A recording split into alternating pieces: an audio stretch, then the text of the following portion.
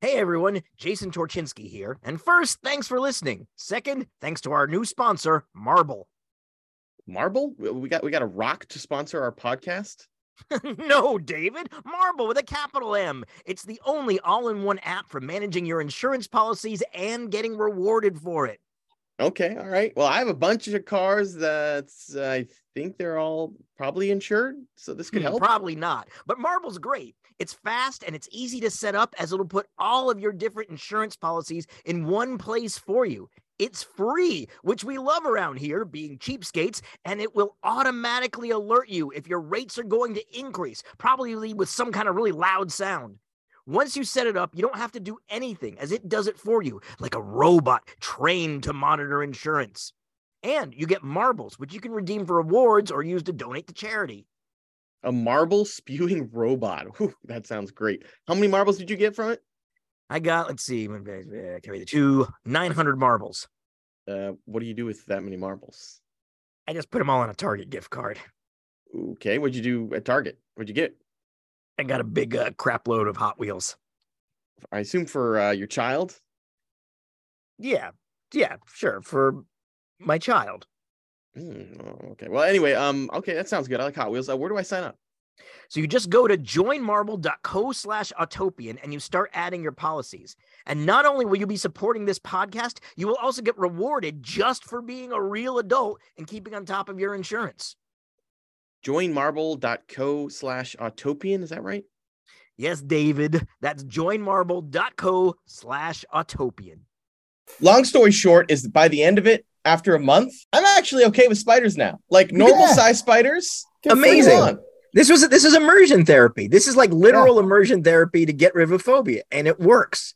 Yep. So anybody out there afraid of spiders, all you have to do is go to Australia, spend a lot of time under a rusted out ute in a field, and let the spiders crawl over you until you're better.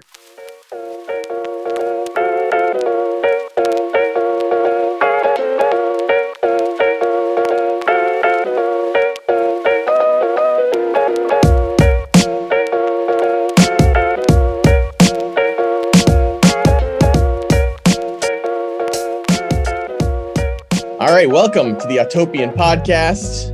I'm David Tracy. I'm here just north of Detroit. There's Jason Torchinsky in a dank, dark basement. So dank. And we have Beau Bachman in a beautiful Aston Martin showroom there. Yeah. What's that behind you, Beau? It's the F1 edition Vantage. Beautiful car. Absolutely great to be beautiful. Here. Jason, I have a question for you. Yeah, go ahead. What do you call someone whose job it is to write things down for someone? Like not a stenographer. That's specific. Scribe? Yes, Beau. Yes. What would you call someone? What would you call someone who is just below a scribe? A scribble? A subscribe. There it is. Oh, that is bad, David. That's actually a really good point to bring up because everybody should be subscribing to this podcast. You know, Dave, I just got off the phone with the animal shelter here. And they've promised me for everybody who subscribes, a kitten or puppy won't be put down. Oh, wow. That's a wonderful thing. It's a wonderful, and I think they're going to take that nationally to all local animal shelters. So subscribe. Do the right thing. If you have Apple, Google, Spotify, or Stitcher, AOL. If you're using AOL, I'm pretty sure we're big on AOL as well. Netscape Communicator, we're big fans of that too. All of these places, The Source, CompuServe. All of these places are places you can subscribe to our podcast, and you should. Why wouldn't you do that? There's no magazines to subscribe to anymore. You got to subscribe to something, right? Yeah, that's true. All right, so today you should also come to our website, David. I think too. We have a great website for those who might not know. It's really fantastic. You guys kick ass. You're a peach. It's full of good stuff, though, and people really owe it to themselves to join it, I think. Yeah, I agree. Okay, go to theautopian.com. Enough of that. Today's podcast, we've got some exciting guests. These guys are amazing, by the way. Absolutely. Wow. Yeah.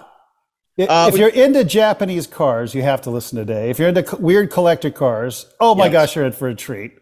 These guys, I can't wait. Legendary. In the automotive geek community, I would say these are legendary people we're going to be talking to. Absolutely. I sold one of my cars to this person, one of the people we're talking to. Wow. That's how big a deal it is. So get ready for that. Until then, let's talk about some of the best performing stories on the Autopian. Should we have said their names? That would have been a good idea. Let's say their names of the people who are. It is Myron Vernis and Mark Brinker. Brinker. Why didn't we say their names? But Myron Vernis and Mark Brinker. Suspense. That's why. I thought you were being suspenseful, Jason. No, I realized I just realized we didn't. We should though, and we didn't. All right, moving on. I'm glad this is a podcast where you can't really see me because I look like absolute hell. I just got back from Australia a few days ago. Actually, it was like 5 days ago, and the 14-hour time difference has still screwed me up pretty badly. It's brutal, right? I mean, I'm still messed up. That was 10 days ago I got back. So, yeah, it's nuts. Oh, yeah. Well, welcome back, Davey. You look great. Oh, shucks. Yeah. Thank you. Good to have you back. No, I'm glad to be back. We're going to talk about a story I published the other day that actually, more people read this story than I expected. The headline was, "What It's Like Fixing Cars Infested with the World's Biggest Spiders." I don't think that's surprising at all. I feel like why wouldn't you click on that? The world's biggest spiders is something that I feel like everybody's going to click on. That doesn't surprise me one bit. This is absolutely a horrifying story, by the way, just to throw it in there. And you are a very brave man. I'm very proud of you for pulling this off. But this is disgusting. You did not like spiders going into this, right, David? Spiders were my single biggest fear, probably tied with extreme heights. Spiders were, even seeing pictures of them, I'd start to get sensitive, and every little thing I'd feel, I'd be like, oh, it's a spider, even though I'm in my house and it's just not a thing. So I was very afraid of spiders going into this. And I knew that Australia would be, it would be Spider Town over there, especially rural Australia. And describe the kinds of spiders we're talking about, because I think a lot of our audience is used to spiders as being things that rarely get bigger than a quarter. What kind of spiders are we talking about here? We're talking hand-sized spiders. We're talking yeah, that's different. We're talking the huntsman spider, which is not a spider that's going to kill you or really harm you too badly. Though I did see a redback spider which could kill you. It's basically no, it was I was working under the car, and right on the inside of the wheel, I saw this little black spider with the red on the back. And I was like, yo, what's this? And they're like, oh, that's a redback. And my friend just grabbed a can of brake cleaner and sprayed it, and we just kept wrenching. But wow. The bigger spiders, the huntsman, those are hard to ignore. Oh. Those things are furry. Oh, yeah. They're big. They're huge. They're near tarantula-like. So for people who are listening in and not watching on YouTube, let's describe what we're looking at here. This is a almost tarantula-looking spider. It's a skinny tarantula, really. Skinny, skinnier. Where tarantulas are kind of beefy. These are a little skinnier. Yeah. I actually think skinnier is scarier. It is. If it's fatter, it's easier to keep track of all those appendages here. There's just too many legs. And you know what really sucks about huntsman spiders? The worst thing about them is they're so fast. They are ridiculous. In fact, I think I can play this video of it just sprinting across the ground. It's legitimately scary. Anyway. Oh God, look at it. Oh, it's horrible. Anyway. Oh, wow. Here it is. That's a fast spider. Yeah, a tarantula is almost cute sometimes. Yes. They're fuzzy and they have those fat legs, and they can almost be cute. These guys, I don't think get accused they're slow very much. And they're slow. There it goes. Oh yeah, he's pretty quick. I bet they can do I bet they know how to do identity theft and things like that too. Can they perform tricks like a dog? Maybe. I bet they're cunning. Anyway, there was a huge one there that was, this last one right here, the one that I refer to as the megalodon. You're gonna have to go to the site to see it. It's it was. Anyway, it doesn't matter. We got to stop. Most of the time when you're wrenching on your car, these are not things you have to worry about unless you're from Australia. So, this is cool. Long story short is that by the end of it, after a month, I'm actually okay with spiders now. Normal size spiders. Amazing. This is immersion therapy. This is literal immersion therapy to get rid of phobia, and it works. Yep. So anybody out there afraid of spiders, all you have to do is go to Australia, spend a lot of time under a rusted out ute in a field, and let the spiders crawl over you until you're better. Why does it sound like it would terrorize me for the rest of my life, and I'd have post-traumatic stress disorder after that, rather than being acclimated to it? That's amazing.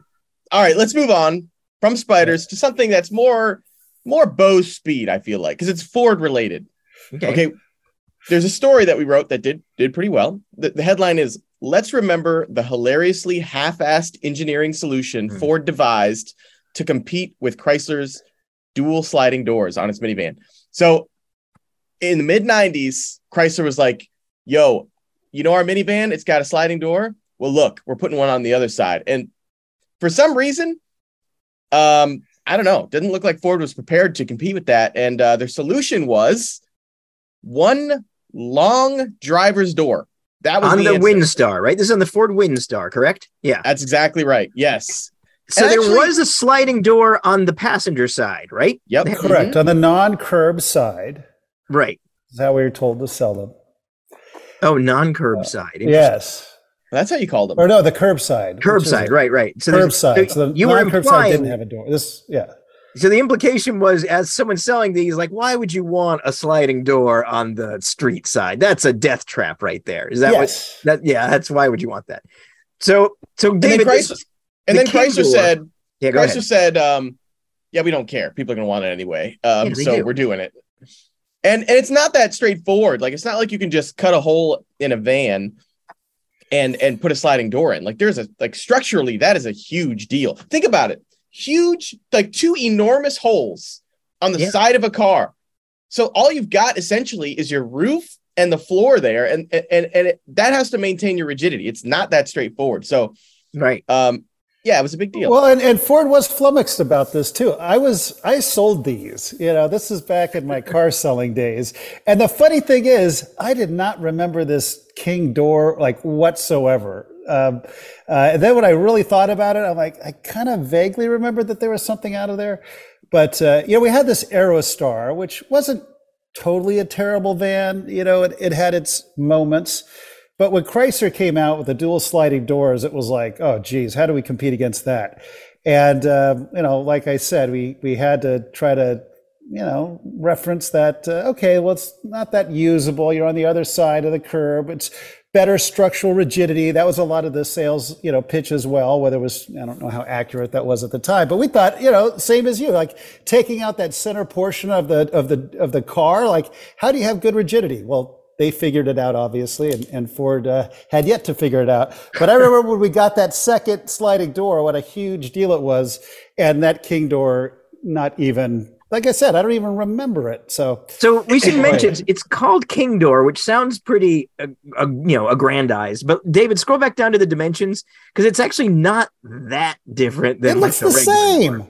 Let's see. So according to these, the actual amount it opened was 41 inches as opposed to 40 inches. But the angle it opened was a little more. It looks like the full open angle is, let's see, what is it? Like 65 degrees.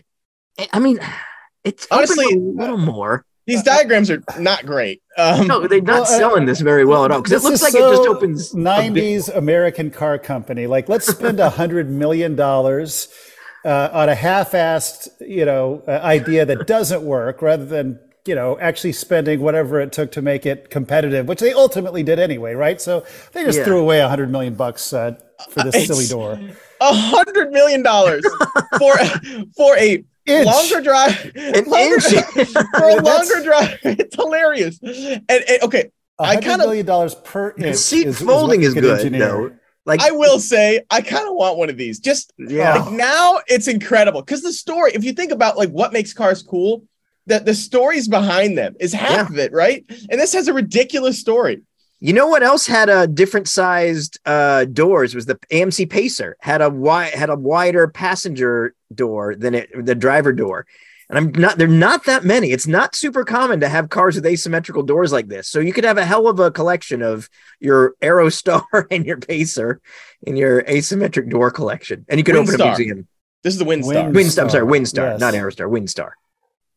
At least it was front wheel drive though, right? The Aerostar wasn't, if I recall. It was rear wheel. Which is what helped it, actually. That wasn't a bad van. And it's funny, everyone's forgotten about the Aerostar, but they should forget about the Windstar. Anyway. Yep. Except for your door. I kind of love that. Speaking of engineering things, Torch, you wrote a story this week about the the Rivian R1T's tonneau cover. Oh yeah, which is it's worth mentioning because it's so intricate. Like it's a great little gadget. Yeah, it's a lot of engineering basically to close and open the cover on a pickup bed. Like traditionally, tonneau covers are often fabrics that kind of roll up and pull back. They're like heavy vinyl.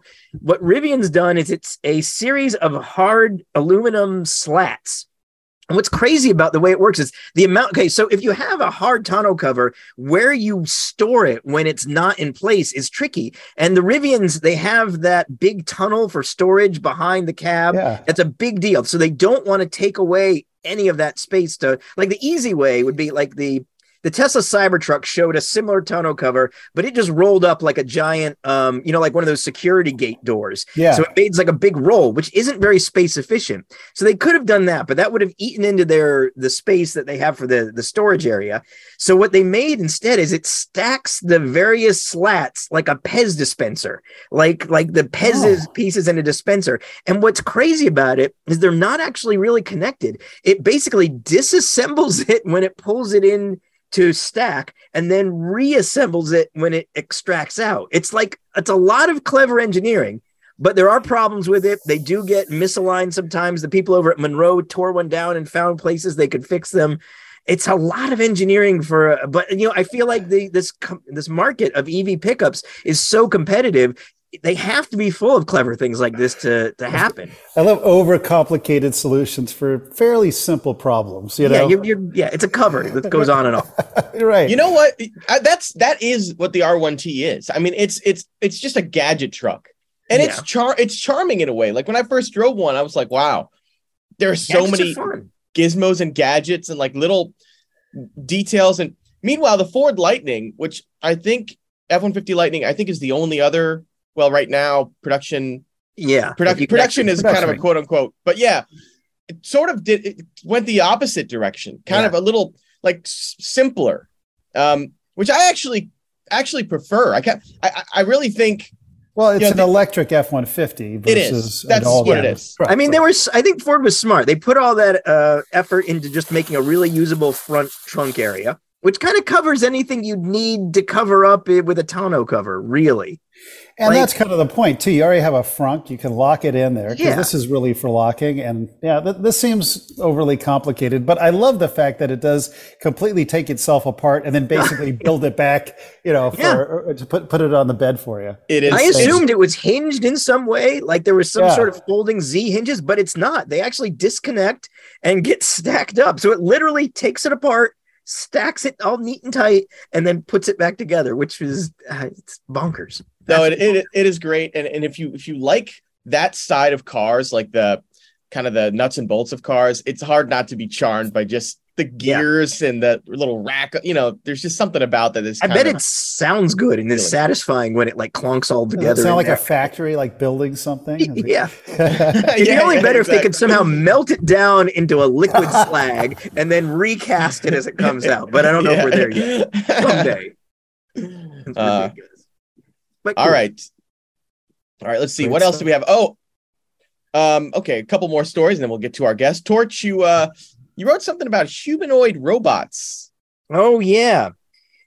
So there was a lot of talk. So Tesla had their big AI day, which they do every year, where they talk about the artificial intelligence, and there is a ton of hype around what they call Optima, their Optimus, I guess, their robot that they're working on, the humanoid style robot. And this is getting the amount of hyperbole from the hardcore Tesla fans is absolutely staggering. I mean, if you know this community, it's not shocking, but there's a couple key things to remember. That's first, lots of car companies have been making humanoid robots for a long time. Honda had their Asimo robot since like the late 90s that would walk around. And the demonstration of that Tesla did is they had one version of the robot kind of came out and he walked slowly. He walked like you'd walk when you're coming home late from curfew and you don't want to let anyone in the house know that you were late. So it walked kind of gingerly and then it or like you shit yourself. Yeah. And then they had a more refined version of the Tesla robot that only waved, and they had 3 guys around it to make sure it didn't fall over. Now, Tesla's come a long way since the dude in the spandex suit last year. What they've built is impressive, but this is not world changing. Other companies have built. What's this robot supposed to do? I'm trying to figure this out. Is it to replace a human? He said no. So what does it do if it doesn't replace a human? Claim, if you read these people's people in the comments talking about this thing are saying that, like the Tesla fans are saying this robot is going to eliminate poverty is what they're saying. They're saying it's going to replace low-level jobs, and then there's a lot of gray area, and then somehow that equals no more poverty. Well, don't people need to work to that's a great maintain question, a living? I would think. Yeah, you would think that would be part of it. I wouldn't call those low-level jobs. They're called manufacturing jobs that are, they're important take jobs. Skill. They're very important. And, absolutely. Jobs to be proud of. Yes. But yeah, there's a lot of hype around this thing. I think there's other companies like Boston Dynamics that is already, we've seen those robots dancing and doing parkour and stuff. They're late to the game. I'm sure they have talented people working on this thing, but the hype around it is absolutely absurd. It is, there's a long way to go. Maybe these things will be a big deal. Also, somebody talked about how one day they're excited to have this thing doing their laundry and washing their dishes. We already have robots that do our laundry and washing our dishes. They're made by Maytag and Whirlpool, and we have them. They exist. They just don't look like a dude. But literally, you have a dishwashing robot in your house. Well, they want someone to be able to take it out of the hamper and put it into the washer for them because that is beneath them as well. You see. Yeah, exactly. They don't want to take it from the floor of their bedroom and dump it in the machine. So, yeah. Look, I've already solved this problem. Just don't do dishes. I've seen and that works too. Way of doing it, yes. That solves the problem with zero AI. All right. Last story we're going to talk about this week was written by a contributor, Emily Velasco, about 3D printing parts. Yeah, this is cool. And that was great. You should. Okay, go ahead. Well, I just want to mention Emily's someone I've been following online for a long time. She does all kinds of fascinating projects. She's does electronics, and she does a lot of great 3D printing. And she just bought it was her dad's old Toyota pickup truck, and she had it painted this amazing green, but the side marker lamps were not working. And what had gone wrong is the plastic housing behind the lens had just turned to crap. It just crumbled into garbage when she touched it. This is one of those things that legally she has to get this fixed. These parts, if you put them all together and buy new ones, are actually kind of expensive because they're not super common anymore. They're a perfect application for what 3D printing as it stands right now is good at doing. And cars are actually full of this kind of stuff. So she went through the trouble. She measured them out.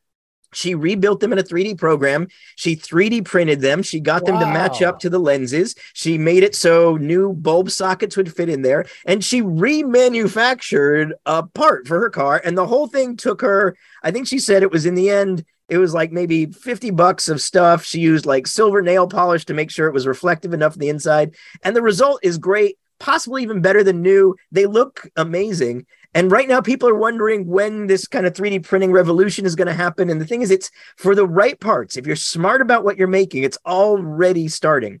And I believe she put this file out on Thingiverse. So if you have one of these Toyota pickups and the plastic is decaying like so many of them are, you can download this thing, print it out in your printer, and be done with it for almost nothing. This is amazing, by the way. And your point about taking the technology and using it for exactly what it needs to be, and the fact that she actually did this herself, that it can be done yourself, to me just blows my mind. I love this.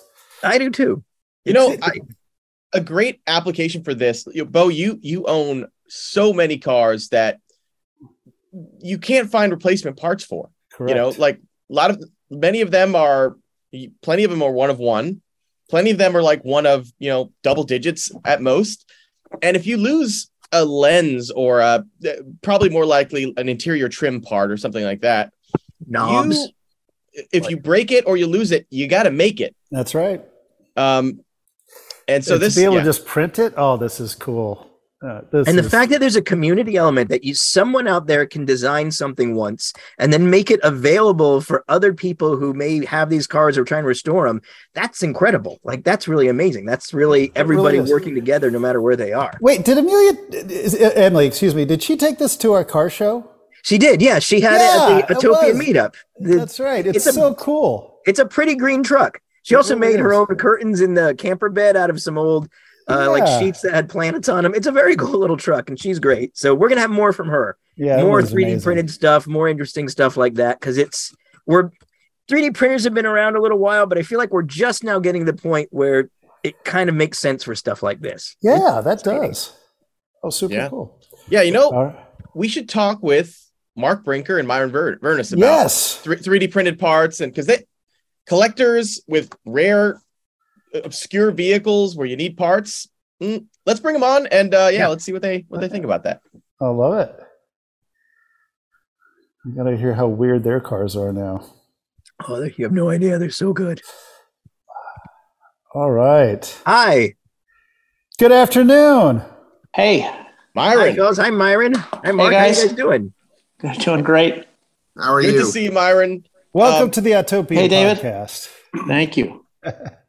I'm sorry we had to get canceled last time. We had the big hurricane, so we were supposed to do this last week, but all my power went out. So I'm just glad. I'm glad everybody's here now. But I'm excited. Jason, that wasn't very considerate of you, Jason. You know, no, put yourself in the middle of a hurricane. I was being pretty selfish. It's true. Okay, so Torch, if you don't mind, we'll have you introduce Myron, and then Myron, if you could, introduce Mark. Okay, yeah. So Myron is someone, I feel like everybody in the weird auto community knows Myron in some way. There's some cars that you've seen that Myron, like you'll find something interesting and strange. Myron will have one of these things. He has an amazing collection and fantastic taste in cars. I personally sold him my beloved Reliant Scimitar GTE, partially because I knew Myron was going to take care of it. I knew Myron would give it the home it deserved that I could no longer give it. And I feel like that's an important statement to make about somebody. If you're willing to give an important car to them. And Myron's also, I want to add, and I hope we can get to this, maybe the only person I can think of that has had any history of collecting Greek cars. Limited, because it's hard to find Greek cars. It's hard to find people who know anything about Greek cars. But Myron, and your background is Greek, right, Myron? I'm Greek, and I do have a couple of Greek cars. It's a country that never should have made cars, but I didn't know they did. They did. Yeah, then we'll talk about those in a minute. But Myron is a lot of JDM cars. Myron has, and which will lead to their current project between him and Mark. So it's a really remarkable collection of genuinely interesting stuff. He's based out of Akron, Ohio, and it's a whole big warehouse, and you just walk in there, and it's everything is so good. So I'm just delighted to have Myron here. Very friendly guy. Also, everybody in the community loves him. Myron, why don't you introduce Mark now? Well, before you do that, I'll say Myron is a legend in the car journalism sphere. A visit to Myron is kind of like that's just almost like initiation into car journalism. I haven't done it yet, but many people have, and thanks for joining us. You're a legend, but we'd love to meet Mark. All right, David, you'll be worthy someday. I'll let you know when that time comes. So, you put me in a real tough situation to introduce Mark because in addition to being one of my best friends, he is a remarkable guy all around. Just not a remarkable car guy. He's a world-renowned orthopedic surgeon. Wow. Continues to be active in that, has written textbooks in orthopedic surgery, developed techniques, grows bones in people's bodies. But I guess that's not what we're here to talk about today. But Mark and I met probably... Sounds cool. Yeah. Well, Mark, I'm sure Mark will be happy to talk to you about that. But we met about 20 years ago over weird cars, I think. Mark was looking for a car to take to Bonneville, and he had a very specific car in mind. The word got out that I had one. It was a Deutsche Bahn HBR5. Oh, wow, yeah. I actually had a couple at the time, and I had no interest in selling it. But once he told me what his plans for it were, I passed it along. He went and set 7 records at Bonneville with the car, and we've been, best of buds since. And really, Mark is probably the best person to tell you about himself. So, Mark, I'm going to pass it on to you. Well, I don't know that I'm very good about telling anything about myself. I guess for the purpose of this podcast is, I'm passionate about cars. I'm passionate about the history of cars. I enjoy writing in all kinds of arenas. So car history is a natural for that. I like learning about cars. And so my collection has sort of weaved through the car hobby through different interests. I agree with you that Myron is a legend in the car hobby, and I just worship at his feet.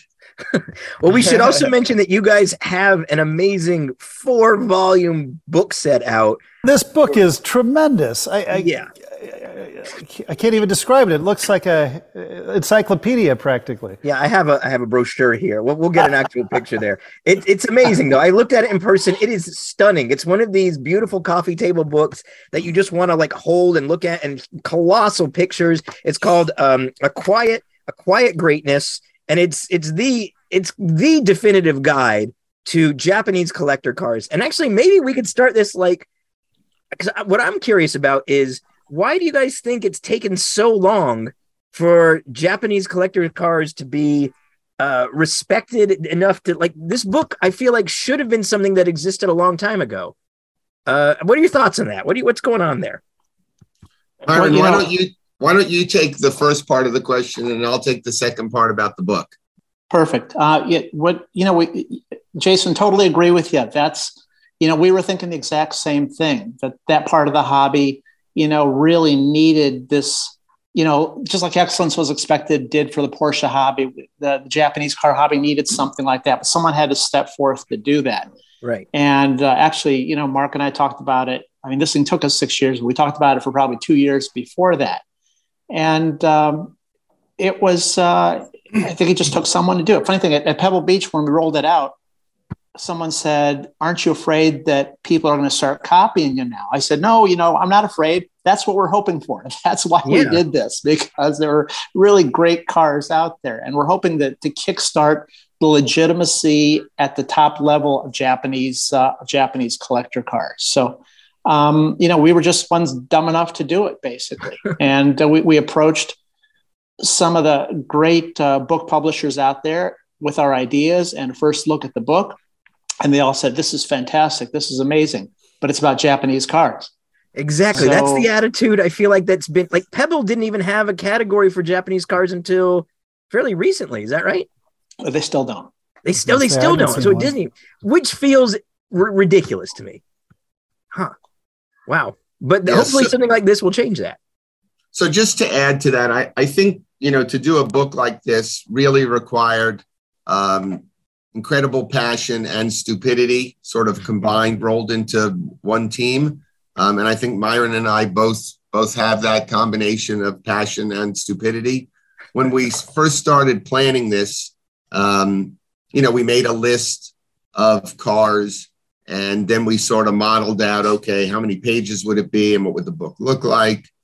And so we both nodded and say, okay, let's do this. And the idea was that the book had to be as good as any book on any other subject. It had to be as good, like if we're writing about Bugattis, because there's some soft cover books, there's some low quality books, and they just don't send the message of quality that is needed for, the Japanese car segment. Well, what happened was we kept learning about new cars, and, the list just sort of spiraled out of control, but we were committed to staying on the path, and the way we approached it didn't change. It just took more time, and there's lots of challenges to writing a book like this. Some of the cars, very little is known. Yeah. We had to get translators, to translate Japanese language for us, because Google Translate, can only do so much. Right. And I also think that Myron and I have a unique set of skills that are very different from one another. I think the way that he approached the project and the way I approached the project were vastly different. And I think the project needed the skills that each of us have, sort of to be, symbiotic. I don't think I could have written this book at all without Myron, and I hope he feels the same way. So I think it was a really good team effort, and it was a Herculean effort, and so that lets a lot of people out. Well, passion and stupidity, to me, that's that's the Autopian ethos right there. So I think that was our tagline when we opened. There you go. So I think that defines perfectly. So you guys fit right in, which is what I love. Sorry, Jason, I was interrupting you. Oh, no, it's okay. I was just asking if did you guys end up traveling to Japan a bunch to research the book? Timing hurt us there, right? Our plan was to be there in the middle of October of 2020. Yeah, it's not a great time. The great thing is we had fantastic relationship with all the major Japanese manufacturers. They gave us full access to their archives, their heritage centers. So the plan was there, but we had that little obstacle. But with the miracle of the internet, it was almost like being there. Actually, we found photos and things that people had in their archives that they had no idea that they had. We would go through. Mark and I would spend weeks going through like Nissan's, every image in the Nissan archives. Again, with the access that we had to everything, it worked out. So, I think we need to add one more person to our team. We have to mention Richard Barron, who is our art director. Mark and I aren't artistic people. Richard was the Road and Track director of art for 30 years. I mean, during its prime, and he put the book together for us. He's done the Look to Gold books and it's beautiful. Early book thing. So it looks gorgeous. Incredible. So, what was the most surprising or interesting thing that you found when you were doing your research that you didn't know before you started? Mark? Yeah, so I knew that there were a great many models that I'd never heard of, but it's sort of like, how deep is a ditch, right? So I knew there was going to be a lot. And the way I like to approach things is I like to figure out the entire field of what we have to study or write about, and then start knocking it down. When it's this deep, dark hole, you don't know if you're a quarter of the way there or halfway there or 1%. So the most surprising thing to me was just the sheer volume of cars that we had to study and learn about. And some just to decide, okay, we're not going to cover that, and here's why. Because the book is almost 1,400 pages, and there's an incredible amount of information, but it's not the complete history of Japanese car production or even post-war car production. It's what, Vernis and Brinker think are the most important, the coolest, whatever word you want to use, but we had to make some decisions about what is the most collectible and coveted and cherished and important. Sorry. I was wondering where you started. Did you start with the the flying feather, or do you go back even further? So the book is all post-war. All post-war. Okay. Right. Flying feather was just post-war, or was it right before? So what's a flying feather? Oh, well, okay. This isn't amazing. I'll let these guys tell it, because it's one of my favorites of these early Japanese cars, and it's so minimal and lean. Myron or Mark, why don't you tell us about this car? It's a Japanese cycle car, basically. It's got bicycle wheels and tires. It was one of the first attempt to do a car for the masses in Japan. So it's a pretty cool car. In fact, I saw it. I think it's in the vault at the Peterson at the moment. I thought I saw it there a few weeks ago. How many are left of these things? Oh, I don't know. Cool. It's not in the book.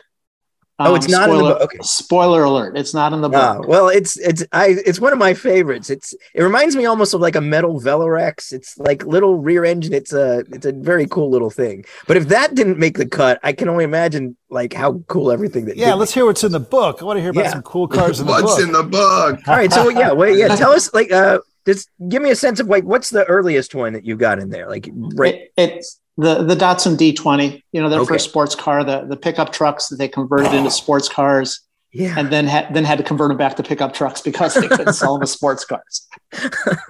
It's amazing. Do you have a favorite? For each of you, like Myron, what would be your favorite out of all? So here's the crazy thing, and Beau asked, what was the most surprising thing? The most surprising thing I think that happened to both of us is because originally this was going to be a 300-page, 1-volume book, all said and done. We're going to get it done in a year. As Mark said, we kept discovering cars. And as we discovered cars, and we started buying them, right? So, I love it, so the book cost us a fortune to put together and print, but it cost us like multiples of that because of the cars that we discovered.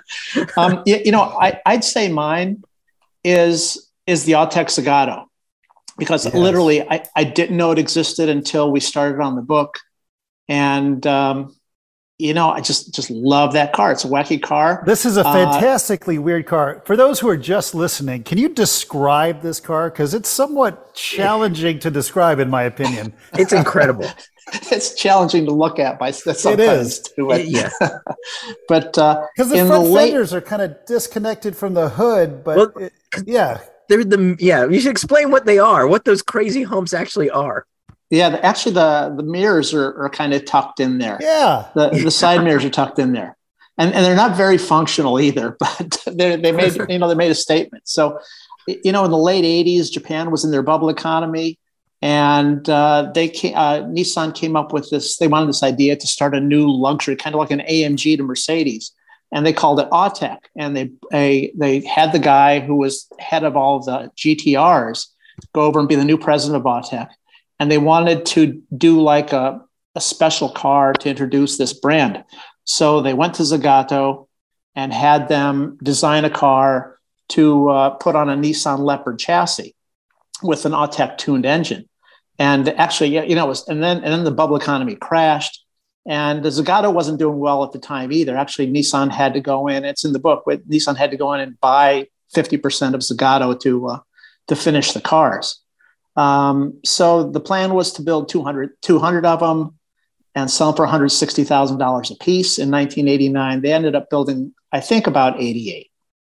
Wow. So yeah, it's pretty crazy. A handmade aluminum body by Zagato with Nissan Leopard chassis, 320 horsepower, rear wheel drive, just a great cruising car.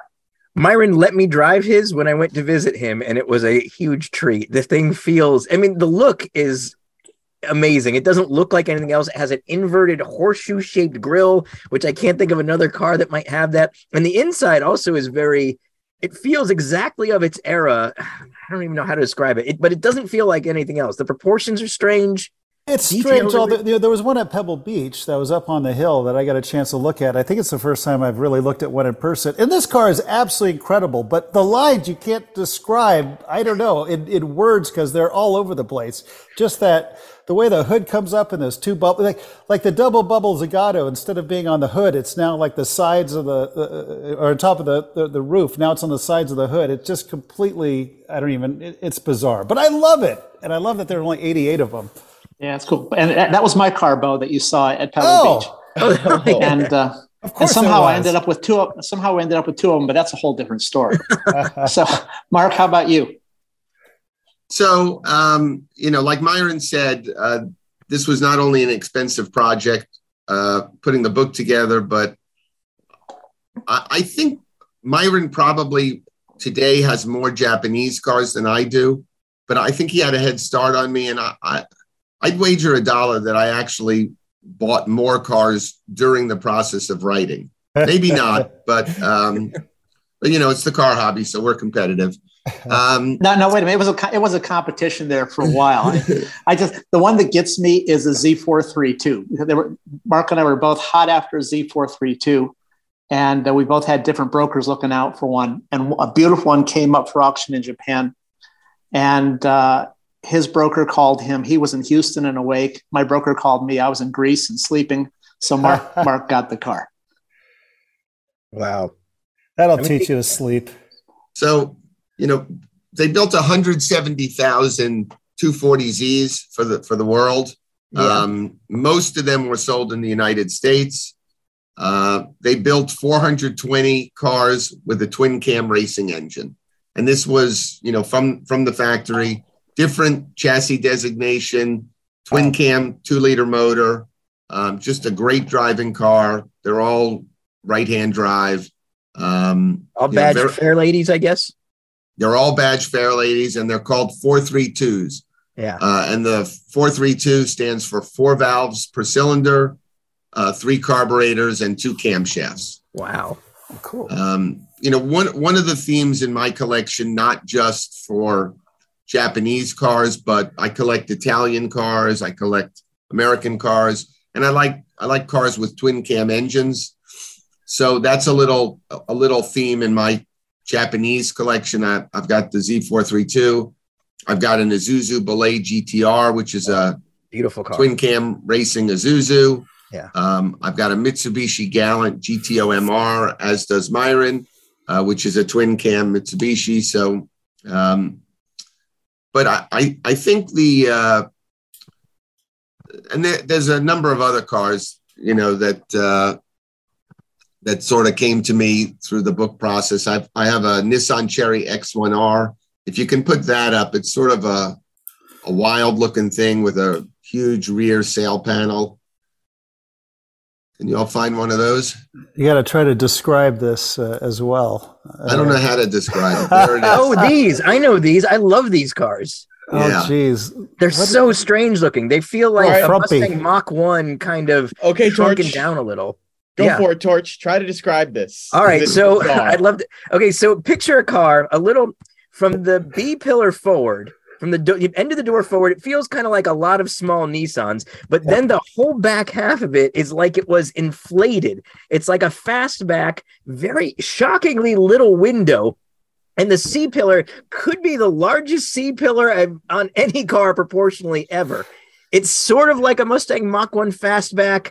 It's bulky and strange and wonderful. It would be like a shooting brake if you filled in the windows in the back. Yeah, it's almost van-like, but it's a fastback. Right, and then it's got the and wheels. The front could be a little Honda too. It's completely bizarre. From the front to the rear, don't make any sense. I love it. And then it's got undersized wheels and tires, which make it look sort of cartoonish. But and the taillights are also big, round jet engine beautiful taillights, which make it even better. Yeah, it's this is cool. It's extremely cool. I've never seen this before. So I fell prey to one of those. What is that poking in that picture? Yeah, is that an Autech, Myron? The blue car? No. Oh, out of the corner. What is that going past? Oh, I can't see enough of it. Other cars I fell in love with during the process of writing the book was a Nissan Pulsar GTIR. That was homologation special there, right? Right. So I searched pretty much from the beginning of when we started writing for about 4 years for a Nismo edition. And I can't remember how it came to me. They made like maybe 20 of those, and that's the holy grail. Not because it necessarily drives a lot different, but it's just, impossible to find, and it's Nismo. So I found one in Canada, and I can't even tell you where in Canada, other than I can tell you when you cross the U.S. border, you drive for about 9.5 hours. And I didn't even know you could drive that far north in Canada. But a guy who helps me with cars, who's like a real, can do anything kind of guy, total stud, nothing ever bothers him. He calls me in the middle of the night. He's like lost in Canada in this little town with no lights and is terrified. Like he's going to wind up in a freezer like somebody harvesting his kidneys or something. Oh, it's Canada. Come on. He may have found the Northwest Passage though, which would be great for, getting teeth. Anyway, he dragged it back. And they're fabulous cars. Everywhere you look, there's Nismo stuff, Nismo steering wheel, Nismo shifter, Nismo seats, Nismo floor bracing. And the car is an absolute rocket ship to drive. Wow. It's got 227 horsepower, but it's all-wheel drive. And it when you hit the gas, it's like the Millennium Falcon. You just feel like, like you're shoved back in the seat, and you feel like you're in the World Rally Championship. Amazing. These cars, Nissan intended these cars to be like World Rally Championship champions. They put the intercooler on top of the engine, and so they overheated. Their only podium finish was in the Swedish rally because it was cold, 0 degrees. Yeah. But unless you're going to be driving 1,000 miles across an African desert, they're unbelievably great driving cars, and they're huge bargains. I mean, you can pick a car up for a nice car for 20, 25 grand still. But not an Nismo. Not an Nismo. Not an Nismo. But we should give our friends on BAT a little bit of help right now. There's a beautiful Nismo for sale on BAT right now. And bring a trailer. Someone on this podcast may or may not be the current high bidder. See, what I love about this car is it's not an ostentatious car. This is to many people, it just looks like a regular hatchback with a big hood scoop on it. But it's below the skin is what matters, and that's I like that in some cars. No, these are very cool. Let me put one up here. I spot these every now and then when I visit my brother in Hong Kong. Yep. And I don't know if this is a real one, a GTIR, but in any case, I don't know if you have followed any of my articles from back in the day about Hong Kong's abandoned cars, but the abandoned cars in Hong Kong are absolutely incredible. like there are extremely rare Japanese sports cars just everywhere in Hong Kong, just sitting there. And I've written a whole bunch about it. I remember seeing what were those the Mitsubishi Montero Evolutions. I'd see those all the time. Pajero Evolutions. Oh, Pajero. Yeah. The Pajero Evolutions. And then I'd see these GTIRs, and you just see everything. And it would just be for the number of reasons in Japan, in Hong Kong, people just abandon these extremely rare cars and they just sit there for forever. David, we got, again, with 2,200 images, we got photographs, we harvested, we commissioned, but we had a lot of help from Japanese car JDM enthusiasts in Hong Kong. Oh, wow. And the culture there is super strong. And these guys, I mean, you talk about insane, but passionate. They were sending us pictures of drive-bys and things, of cars that we wanted. Like during that whole political unrest that was going on a couple of years ago, they were literally risking their lives to get shots of cars for us. And beautiful shots. So the end of the story is that about 6 months after I captured the Pulsar Nismo from, again, I don't know where in Canada. Actually, the reason that the guy sold me the car, he loved the car. He was going into Bitcoin mining, and he needed the money to buy, whatever it is you buy to mine Bitcoins. And this was a drill or something. Yeah, I think it's a drill, a hydraulic drill. Yeah. So about 6 months later, I got another call from Norway and bought a second of the 20. Of course, you have to have two, right? One's not enough. And I think I sent you a picture. We got 10% of the entire. I think I sent you guys a picture of it. You guys have the pictures I sent? Yes. Let me see if I can find it here. I have it. Okay, so I think I sent you. This is an Evan Klein photo, if it's the one I'm thinking of. Oh, that's a fantastic. Oh, that's photo. Cool. Yeah. Wow. So if you get a fabulous photographer like Evan Klein, suddenly it doesn't look so much like a grocery getter. But I mean, this car just absolutely rips. And for those just listening, you have to picture a small hatchback, but with every possible vent that you could stick on it on the front of it.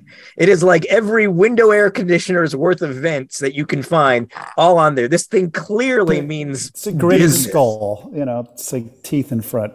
Yeah, it is kind of, toothy, and it's like it wants air badly, whatever this is. So something big is going on. It's a remarkable little car. I love these things. It's like if you took a panda bear and gave it a machine gun. It goes from being, it means business. Exactly. Yeah, it does. And I've had lots of people that are famous people in the hobby, not quite as famous as Myron, but famous people in the hobby, come to Houston, drive the car, and they look at it and like, really, you want me to drive that? And they come back and they're like, oh my God, really, it's a shocking car. Yeah, I love it. So all right, cool. Well, we should talk. Speaking of shocking cars, let's expand a little and talk about some of the other weird stuff in your various collections. Myron, I don't want to end this before we lose you talking about your Greek cars because they're incredible. And there's still more Japanese ones I know to talk to. Dave just showed a. Well, you showed a Cosmo there. You know, speaking of performance cars, you have a Cosmo, correct? We both have Cosmo. Actually, my daily driver the last few days has been a Cosmo. I just drive one 15 minutes ago. So. Let's describe the Cosmo for people who may not be aware of this car, why it's so historically important, because it is incredible. Well, not only is it Mazda's first rotary production car, it was the world's first twin rotor production car. And, they were made for 5 years. They were handmade cars. They made one a day for 5 years. Wow. It's, of all the cars I have, the Cosmo and probably the Citroen CX wagon are probably the two most unique driving experiences. They're just, it's just a super, super special car. A good friend of Mark and mine, who was an automotive historian, drove mine while I still had it in Greece. And he called it like a Lotus Elan with a turbine engine. It's kind of like the closest he could come to. It's just a super special car and just a pure joy to drive. Mine's a driver. Mine's not nearly as good looking as Mark's in that picture, but the joy is in driving it. Yeah, absolutely. So, by the way, I have a Cosmo too, and I absolutely love it. I think you've got the extended one also, which gives a little bit of room because these things are tiny. I mean, it's a sports car, but it looks like a micro sports car to some degree. And just squeezing in this thing, and then of course, it's a right-hand drive, so you're driving a stick with the left, which is always a little bit disconcerting. But when I take off on this thing, because it is a joy to drive, but it feels like I'm starting off in third gear. You know what I mean? Because it takes a while to wind up. Am I missing something here? But once you get going, it drives beautifully, but it seems to take a while to get there. Well, I think that's kind of true of pretty much any rotary engine car. Yeah. There's not a lot of low end torque. You have to get up there. They're momentum cars, especially the early cars, the small displacement cars like the Wankel Spider. I even have a car, like the NSU Wankel Spider, which is the first production rotary car. And it's got an engine half the size of the Cosmo. Wow. It's beautiful, but it's a dog. It's an absolute dog. So the Cosmo's engine is what is it? 1.3, 1.1? No, it's 1 liter. 1 liter. Exactly. 1 liter, yeah. An entire liter. Yeah. Between two rotors also. That's right. No, it's not even 1 liter in a whole rotor. It's between two of those rotors is 1 liter. It's amazing. Yeah, that's a fantastic car. I didn't realize there was an extended wheelbase one and a short one, though. I didn't know that. The first year, right? The Series 1 and Series 2. The Series 1 cars, they built about 300, and the Series 2, they built like the other 1,000. And there's the easiest way to look at it. If you look in the book, we have them side by side. It's never been done before because to the average person, a Cosmo is a Cosmo. Wow. We did side by side comparisons. And the easiest way to point out is the Series 2 has 5 inches more in the rear dog leg. So 5 inches more from the rear of the door to the wheel well, to the rear wheel well. And some of that translates into a little bit of extra leg room so that normal size American guys can fit in. Yeah, I can't even imagine if 5 inches shorter than it already is. That's incredible. Yeah, so I would slightly say a little different from Myron. I don't think it's a slight difference. I can't even get into a Series 1 car. I'm 6'2", and I can drive a Series 2 car without any problem. I mean, it's not huge inside, but it's not a big problem. But the Series 1 cars, I literally can't even get in. So anybody in the market, if you're tall, forget about a Series 1 car. Jason and I always say that if you're a car lover, being smaller is kind of better in some ways if you're a car person. Tremendous. Right. Well, sucks everywhere else, but it really doesn't suck everywhere else. There's an old Greek saying that says this is the tall man is the slave of the short man. And that's absolutely true. My daughter, our youngest daughter, is 6'3", and she's just kind of like this nice, kind of like always smiling kind of person. She can't go to a store without at least a dozen little old ladies asking her to do something. Yeah. Well, something off that top shelf. Just off topic, just a little bit. If any of your viewers want their legs lengthened or shortened, that's part of what I do. Oh, really? So, right. If you want a car bad enough. Surgery. Say again. That's a fascinating surgery. So, how many inches could I potentially grow? Because I'm short. I'm the shortest in my family, and if I really wanted to do this, how long does it take to grow how tall? So it's 1 millimeter a day in each bone. So the bone below the knee, 1 millimeter a day, and the bone above the knee, 1 millimeter a day. So we can get you 6¼ inches. Oh my gosh! 6 extra inches? Holy crap! I only needed like a couple, maybe 2 or 3. Everyone could use an extra inch. But whatever you want. That seems. But don't you have disproportionately long legs when that happens? Does it look weird? It depends on what the rest of your body looks like. 3 inches, not so much. If you just do the femurs, which is most common, but. We can go in the opposite direction. If you really want a Series 1 Cosmo and you can't fit. You can make them shorter? Do you have to wear braces on your legs when you do that? No braces. No braces. You just injections? How does that work? It's a rod inside your leg that gets longer. 6 inches. I had no idea they could get that much extra. Come to Houston. We'll drive some cars and I can lengthen your leg. You'll love it. And this is an outpatient procedure, I'm guessing? No. And we have barbecue. We also have barbecue. You've got it all. Man. Can you just do one leg? Like if I'm on the fence, I don't know if I want to do it or not. We could. It's inadvisable. Yeah. Okay. But if you had one leg shorter than the other, you can make them even. Yeah, I guess you could do leg reasoning. That's true. Yeah. Mountain climbing might come in handy. That's fascinating. Okay, well, back to cars. We were going to talk about these Greek cars as well, which I'm fascinated about. Oh, yeah. Well, though there's not a lot to be fascinated about. I mean, they really are, pretty horrible cars. Okay, unfascinate me then. I've had Israeli-built cars too. It's another country that never should have built cars. Oh yeah, what was that called? The Cecedo, the Sabra. Sabra was the Reliant or the Reliant Sabre.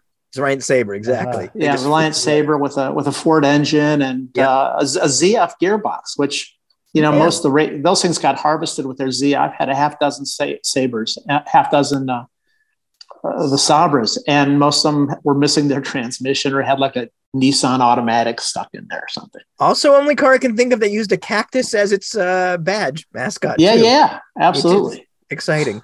Because that was Sabra is it's a prickly cactus fruit that like a nickname for Israelis. Yeah, but still doesn't beat the turtle of the Gordon Keeble. So. No, the turtle in a puddle of urine of the Gordon Keeble, which is what really makes that badge incredible. Oh yeah, there's a Sabra. Yeah, they were. They looked. They had that kind of funny face, almost like the Daimler Dart. Had a similar kind of Daimler. Yeah. But at least the Daimler Dart had a Hemi V8, small Hemi V8. So Greece has a really kind of a long history of vehicle production, mostly 3-wheeled agricultural stuff, bus conversions. There were a lot of people there were a fair amount of companies that in the 50s and 60s, they were building cars under license, like the Foldamobile. Yeah. Actually, I tried the Foldamobile a couple different times. There's a massive. Why did everyone want to build that terrible Foldamobile anyway? Yeah, I can't believe how many countries are doing that. Exactly right. They were all around, and I don't understand it either. But they had a really good marketing guy, obviously. So the Greeks even tried to turn it around once and do it backwards and put a little pickup bed on it. So Fulda, David. Yeah, Fulda. Fulda. Yeah, or two it's a German car. There you should know it, by the way. It's the town of Fulda. I all I heard was Foldamobile. Yeah. Our man, our friend Joni Eisen, who just wrote something for us, has one of these and is a big fan of these things. Very cool.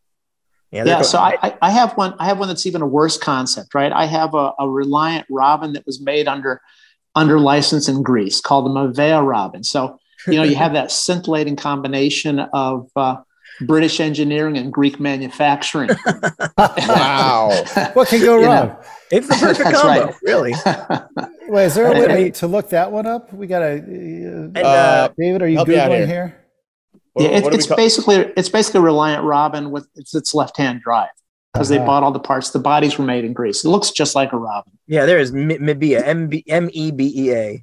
Jeez. Yeah, but it looks like then you have Namco. You see that orange car on the left side? Oh yeah. Actually, that's a picture I took while I was walking down the street on an Athens street once. So my car's just like it. Wow. It's perfect. That's fantastically awful. Yeah, and they are really, really horrible cars. But it's the memories of the car, right? I don't drive it very much, but my daughter, before her last year of law school, she did an internship with a Greek law firm. So I went to visit her, and we took it on. We bought the car in Athens. We put it on a ferry. We drove it across the island where our house is. And in the 60 kilometers that we drove it from the ferry to our house, it overheated 8 times. and it was Greek election day. So it was national holiday. So everything's closed. But the great thing about the Greeks is they never lock anything. So we would just stop at a closed restaurant, go in the kitchen, get a pitcher of water, pour it in a little radiator, go another 10 kilometers. That's good to know about Greece, because every time I've been there, something's shut down. So it's good to know the door's open in case you need something. Yeah, just walk in. They're there to help you. So we got that. And in this country, I do have that Namco Pony Super. Namco started business as a Greek licensee for Citroën. They're making the Citroën ponies. Right. And then they decided to branch out, design their own. And you can tell by looking at this thing, there's not a curve in it anywhere. It's a pretty simple thing. It's confusing because Namco is also the company that developed Pac-Man. So if you're Googling them, you have to be careful. Totally unrelated. Yeah, that red car in the top row is mine. The second one over. Yeah, look at them. Wow. So, that looks like this looks like it is in a video game. Like it's not. Yeah, it does. It looks, low polygon. And it's what, the Citroen flat twin in there, or is it a different? No. This is the original ones, the plastic body Namco's on the Citroen ponies. But this is the Pony Super that was their own design, and they basically built it on a European Ford Fiesta platform. So it's a German Ford inline 4, a 1400cc inline 4. I love this thing. 5-speed transmission. So cool. So it's on our website. Wait, it's on our website. Wait, there's one for sale. Wait, don't. Mercedes. Don't show anybody. I got to go after this thing. Let's start a bidding war. Yeah, that's what I was worried about. Like 30 of us are getting geeked out. I got to hand it to Mercedes. She can find anything. It's got to be sold by now. It's been up for 3 weeks. These Namcos, they're in high demand. They're hot. It's mine. I'll give you a hell of a deal. Nice. Is it still for sale, Myron? Oh yeah. Well, listen, everything's for sale. Sure. Ah, there you go, right. Beau. Like me. All right, yourself a pickup. Okay, and I will just say for everybody who's listening to this and not seeing it on YouTube, this Namco pony car looks like a Cybertruck, a miniature version. Yeah. Except for it was actually built. Yeah. Hey now.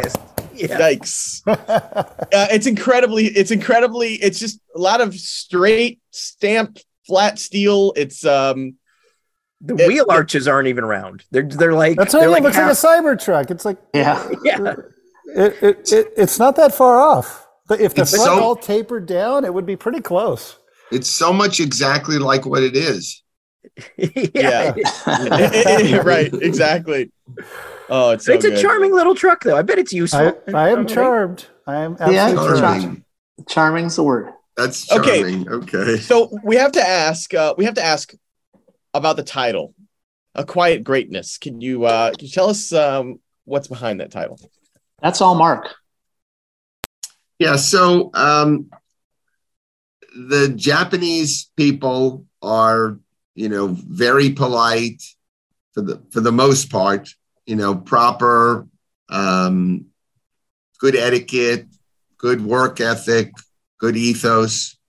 And they're relatively quiet as compared to other groups of people. And it's undeniable that the Japanese car manufacturing industry is great. I mean, they started from nothing not all that long ago. if you look at Japan on the map next to China or the United States or, Russia, it's small. And look what they've accomplished. Yep. True. So that's the simple explanation for the title. I think that's great. And I think one of the biggest accomplishments of the Japanese car industry, it's not just these amazing cars. It's their manufacturing process, right? Like that is when I think Japanese cars, obviously I think of all the cars throughout the years, but I also think of, back when I was an engineer and at Chrysler, we were using processes that were established by Toyota. Did that play, I mean, in your eyes, did that play a big role in kind of bringing the industry to this greatness that you speak of? Well, sure. I mean, whenever you excel at anything, whether it's fast or slow, it's an overused statement, but the cream always rises to the top, right? So there's a reason that the Japanese succeeded to such a high level. It wasn't fancy advertisements, although they advertised. It wasn't political. It was simply because their products were so great. And that starts with, the design and the engineering, and then all the way down the production line, doing it right. And that translates into what happens to the end user when they take the car home, right? So I have a wide array of cars in my collection. On the one end, I have like exotic Italian cars from the 50s, like, Bandini or Oscar or Moretti, super cool cars. Wow. And then some of the Japanese cars that we've talked about from, roughly the same era. And so when I love the Italian cars, but there's something different about what happens when you sit down and turn the key of the Japanese cars. And the difference is it starts every single time, right? Yeah. It starts every single time. And so that translates into, an end user experience. There's a reason people, in the United States who have no connection to Japanese culture flocked to buying Japanese cars. There was value, there was engineering, that they were pleasing enough to the eye, and they started every single time you turned the key. Right. So they just had it down. Yeah, and I'd add the discipline that they had in the way that they came and really kind of conquered the U.S. market, and which is really kind of like the basis of our book, because we kept getting Corollas, Maximas, things like that. But that doesn't mean that Japan wasn't building like super cool cars. Right. But, again, they kept their discipline of sending the stuff over here because they knew that's what we needed at the time. Right. But I always kind of joke that the Japanese were kind of like the French with their wine. They kept the best stuff for themselves. And that's really kind of the basis of our book. Good point. Well said. Do you think that's why maybe Japanese cars haven't quite gotten the collecting respect that they should have had a long time ago, just because of sending us the utilitarian stuff and people just weren't exposed, or was there more to it? Yeah, no, I think that's a really big part of it. So unless you're like a total geek and digging deep into road and track in the 60s or sports car graphic or car and driver, where you saw like a little thing about a Cosmo or a 2000 GT or something, you really wouldn't know about those cars. Right. I mean, after, World War II, we weren't immediately connected with Japan, right? So we were over here and people were racing in SCCA or whatever they were racing with. Who knew about an Isuzu Belay GTR that in the early 70s, was racing around Japanese circuits? Who knew they were racing? Yeah. Right? Who knew that they were homologated, Mitsubishi, twin cam cars? I certainly didn't know. And yeah, maybe every once in a while there was a little hint in the magazine, but largely I don't think Road and Track and Sports Car Graphic widely covered, special cars from Japan. So I think, now the world is more connected. We have video games that, different platforms that, young people could race, and you could actually buy one of these weird unknown cars. And so there became more familiarity. I think the internet and cell phones has had a lot to do with it. When I first started exploring this, nobody knew what a twin cam 240Z was. And now a lot of people in the car hobby do. Sure. So I think Myron and our timing was really good to write the book, because we didn't start at the very beginning of the wave, and certainly others did. But we're talking about. Oh, sorry. Go ahead. We're at a good part of the wave right now. There's good momentum for people being interested in all these cars. And I think you're right, because I feel like things like video games and animation, like Initial D and things like that, the kids who grew up playing these games and learning about, GTRs and things like that, and all of those cars are now old enough where they actually may start to be collectors. But I don't know you would have had that if you didn't have those bits of Japanese pop culture that came to America at that time.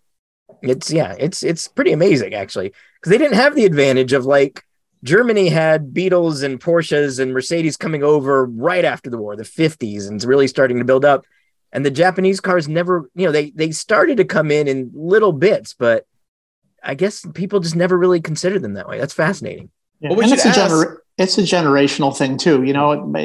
Folks my age, their parents fought the Germans and the Japanese, right? They weren't buying German or Japanese cars. Right. They were still buying American cars. So it's taken some time for that to go through. I should ask, how many vehicles did you guys purchase between the two of you during the writing of this book? That's what wow. We had this discussion when we were in LA, and the problem was my wife was around, so we had to be very careful about that discussion. Yeah, I was going to stop and ask Myron if his wife was going to watch this. Let me tell you. We had this discussion, and Mark can agree or disagree, but as I recall, the conversation was Mark bought 10, I bought 8. I think that's kind of how we left it. All right. Is that the public facing? Yes, the answer to your question. We'll leave it at that. Something like that. But, besides being fun, the book, whenever you write a book like this, unless you're already an expert, which I don't think Myron and I were experts, and I won't speak for Myron. I won't say that I'm an expert now. I would say I'm an expert in going through the process of writing a book like this, but I don't know that I'm an expert on anything with cars.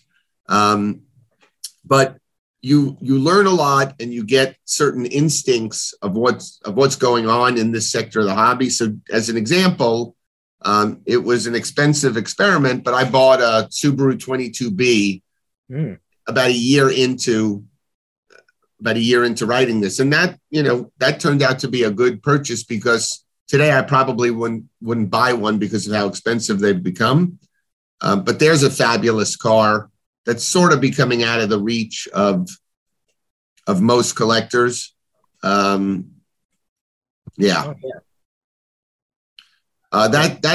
an incredible car, and it just arrived. I've only driven it once, but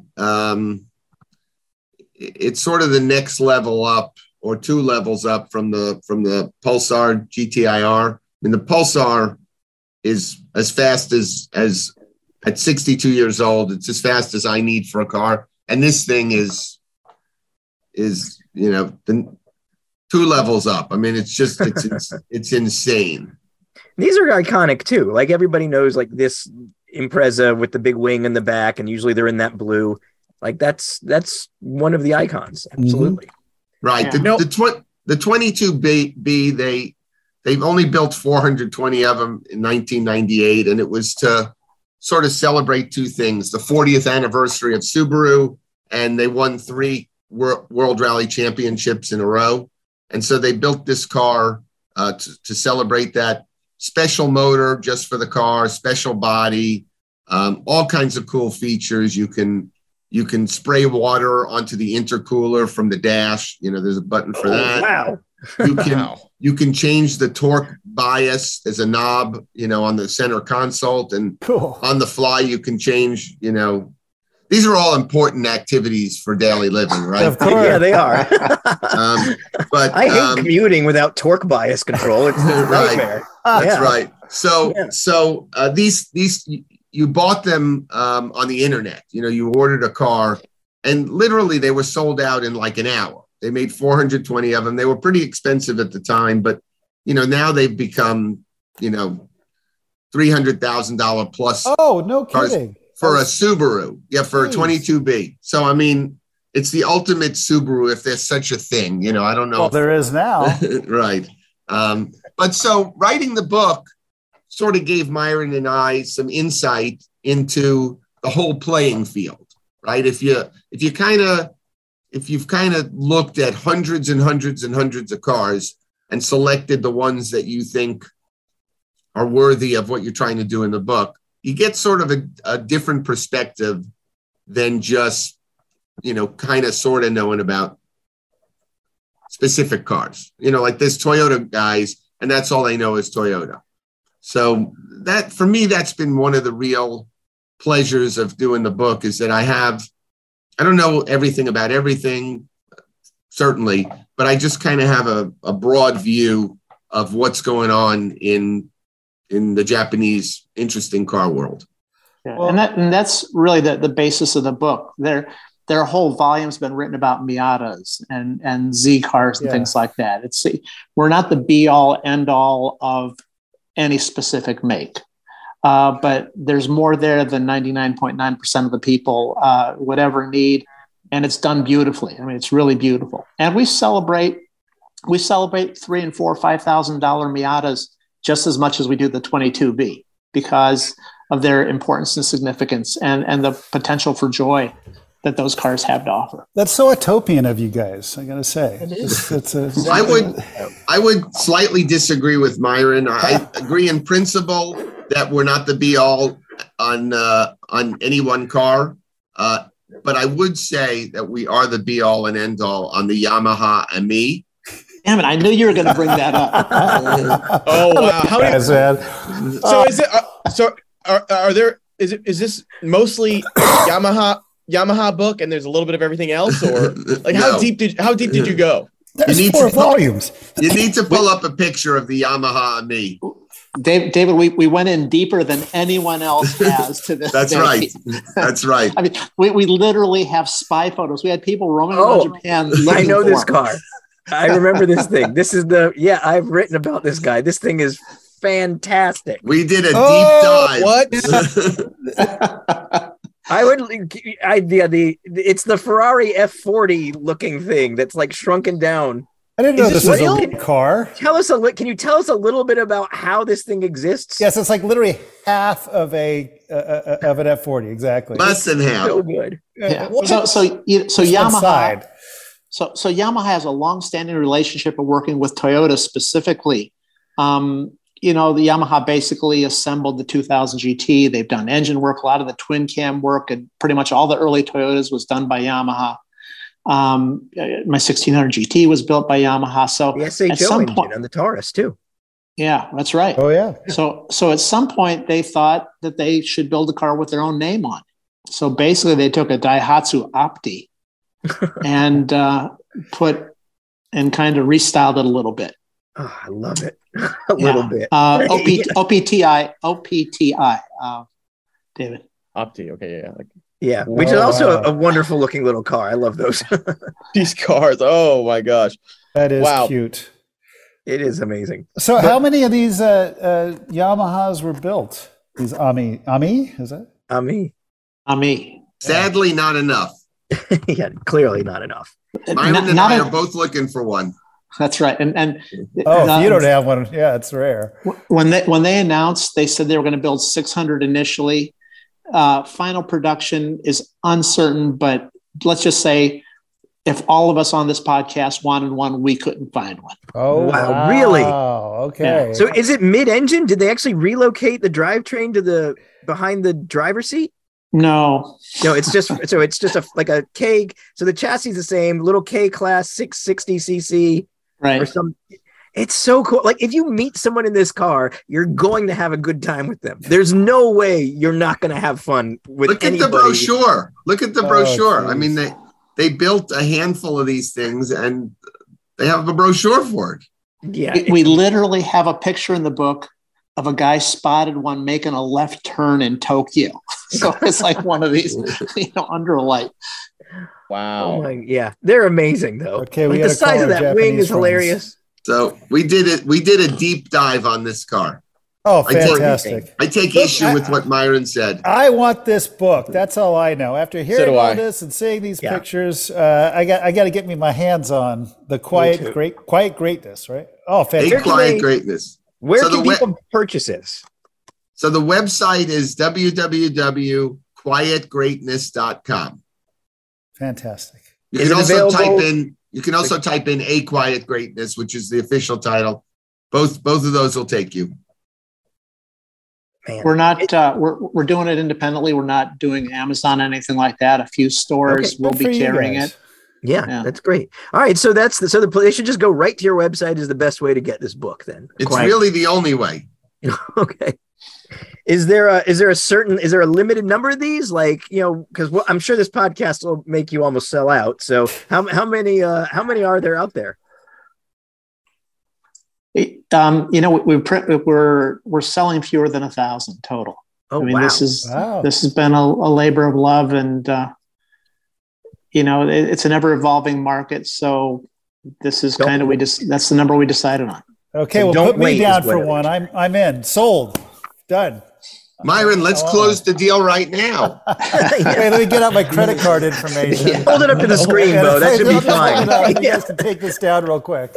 Be great. Thank you. Or just read it out loud for the podcast. Oh, okay, yeah. And don't forget the number in the back. Yes. Okay, perfect. Wow, this has been amazing. Yes. Oh my gosh. Thank you guys. Are you ever out in LA? Can you come visit us sometime? Myron's been to your collection. Yeah, a few times. Oh, geez. A few times. Next time you're here, I'd love to see and show you some of the other weird things we have around here. Oh yeah, awesome. Listen, Beau. The weird stuff is we're kind of like kindred spirits in a lot of the ways. I have a car, not the exact car you own. I have a car called a Bugatti, which you might be familiar with. I had a Bugatti. Yeah, I remember. You had Evel Knievel's, I think. Well, it was Danny Thomas. Danny Thomas's, exactly. Danny Thomas. You got it. Good old Danny Thomas. Yeah. I regret selling that now. It actually had a marble door panel, which made the door so incredibly heavy. And every time you shut it, it would like off the panel would come off. It was spectacular. Jason, did I have my Bugatti when you came by? I don't think I got to see the Bugatti. I'm familiar with them. They're I've got the big marble. I've got the big marble door panel. The door literally weighs 300 pounds. Yeah. Oh my. And the pull handle for the door handle is like a marble toilet paper roller that's been like spot welded. It's hilarious. And it's a big, it's one of those big, 70s era personal cars. So the door is substantial too. Yeah. It's a 72 Mark IV that's been stretched. Right. I mean, the ashtray for the back passenger for the rear seat is in the back of the front door. I mean, that's how big those doors are. Oh, yeah, that's right. And it had think about the weight of that bar thing for the back seat too, by the way. There was a bar. In case you need a drink.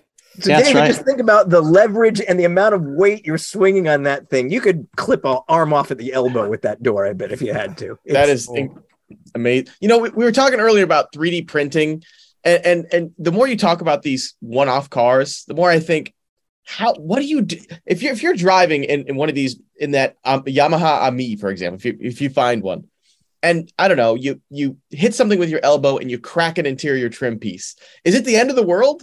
Like, you're not getting that piece again necessarily, right? What do you do? How do you replace parts on these vehicles? Are you fabricating stuff? Yeah, well, when I bought my Autech Skoda, I bought it at the Bonhams auction in Monterey. Then went back to Greece on vacation. My car was shipped home. My kids decided they wanted to take it up to Detroit for Radwood.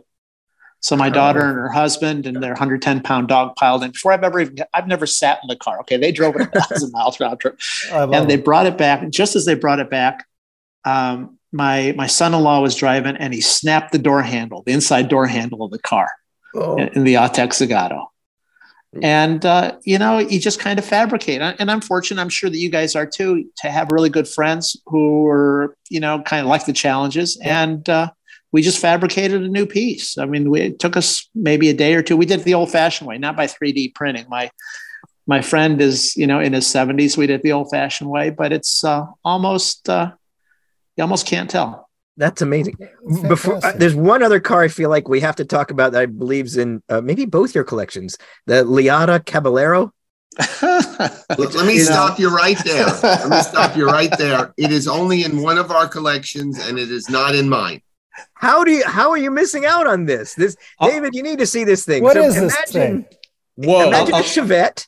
Hey, I've got a picture of Mark hugging my car. So yeah. Oh. It is. It wasn't hugging. It was right? CPR. This is absurd. What the? Is this a Ute? It's the Bugazzi of small pickup trucks. That's right. That's exactly right. It is the the brown car is mine. Show the brown car. So perfect background for it too. Yeah. So it was a guy. There was a guy in. I fondly call it the finest and most beautiful car ever built in Post Falls, Idaho. And there was a guy who had become wealthy by, I don't know, he invented like a chicken feeding machine or something like that. And he decided he can find real fame and fortune and gainfully employ his 4 kids by starting a car company. So genius. So this is kind of what he came up with. It's amazing. So this is it's a Chevette chassis. Yeah, Chevette chassis with like loads and loads and loads of Bondo and fiberglass. How many of these were made? Too many. 97, I think. Wow. Oh, wow. Yeah. So were they all pickup style, and yours just happens to have is that like a cover on the back, like a cap? Yeah, no, it was split. I don't know what the actual proportion was, but they made the pickups and the sedans. So, okay, for people who are listening in, I should describe this. Picture a scaled down 70s Monte Carlo, maybe kind of design, like very, very 70s looking, like a big upright Lincolnish grille and like big sweeping fender lines, but all of it scaled awkwardly into Chevette proportions. And it's an amazing thing. I can't believe this thing exists. I can't believe there's 97 of them. Well, and Mark's going to be disappointed, but I did sell mine to another friend who has 7 of them. What is your definition of a friend? a person who would give me money for this. Yes. Wow. Oh my God. And it has the scintillating performance of a Chevette still, I imagine, correct? Oh, no, it's a Chevette with 400 pounds added to it. I've read surveys of the time of people's Chevettes, and that's the most common thing that comes up. They say, wish it had about an extra 400 pounds on it. Yeah, right. Just amazing. Wow. That's a low note. Yeah, that's a good low note to conclude. This is obviously a very a visual podcast in some ways. We were talking about the design of a lot of cars. So if you check us out on YouTube if you want to see screenshots and pictures of these cars, the Autopian YouTube channel. Or just buy the book. Buy the book. I mean, that's the better answer. That's the better answer. Buy the book. And then if you buy the book, you could probably write Myron and he'll send you Polaroids of the Liata Caballero so you can make sure that you don't miss out on that part too. I think it'll be fine. And remember, everybody, like and subscribe because it's important to us. So on YouTube, do it. If you're Apple Podcasts or CompuServe or whatever else you're listening to your podcasts on, do whatever liking and subscribing buttons they have there. Any of the other housekeeping stuff like that we need to mention, David? Do it all. Right. Yeah, just say you like it somehow. Well, just most importantly, thank you, Mark and Myron. This was great. Gentlemen, it has been an honor and a pleasure to speak with you, and I can't wait to get your book and learn more about Japanese cars. This is fantastic. It really is. Our pleasure. Thanks for having us on. Thanks so much for coming. It's been great. Woohoo!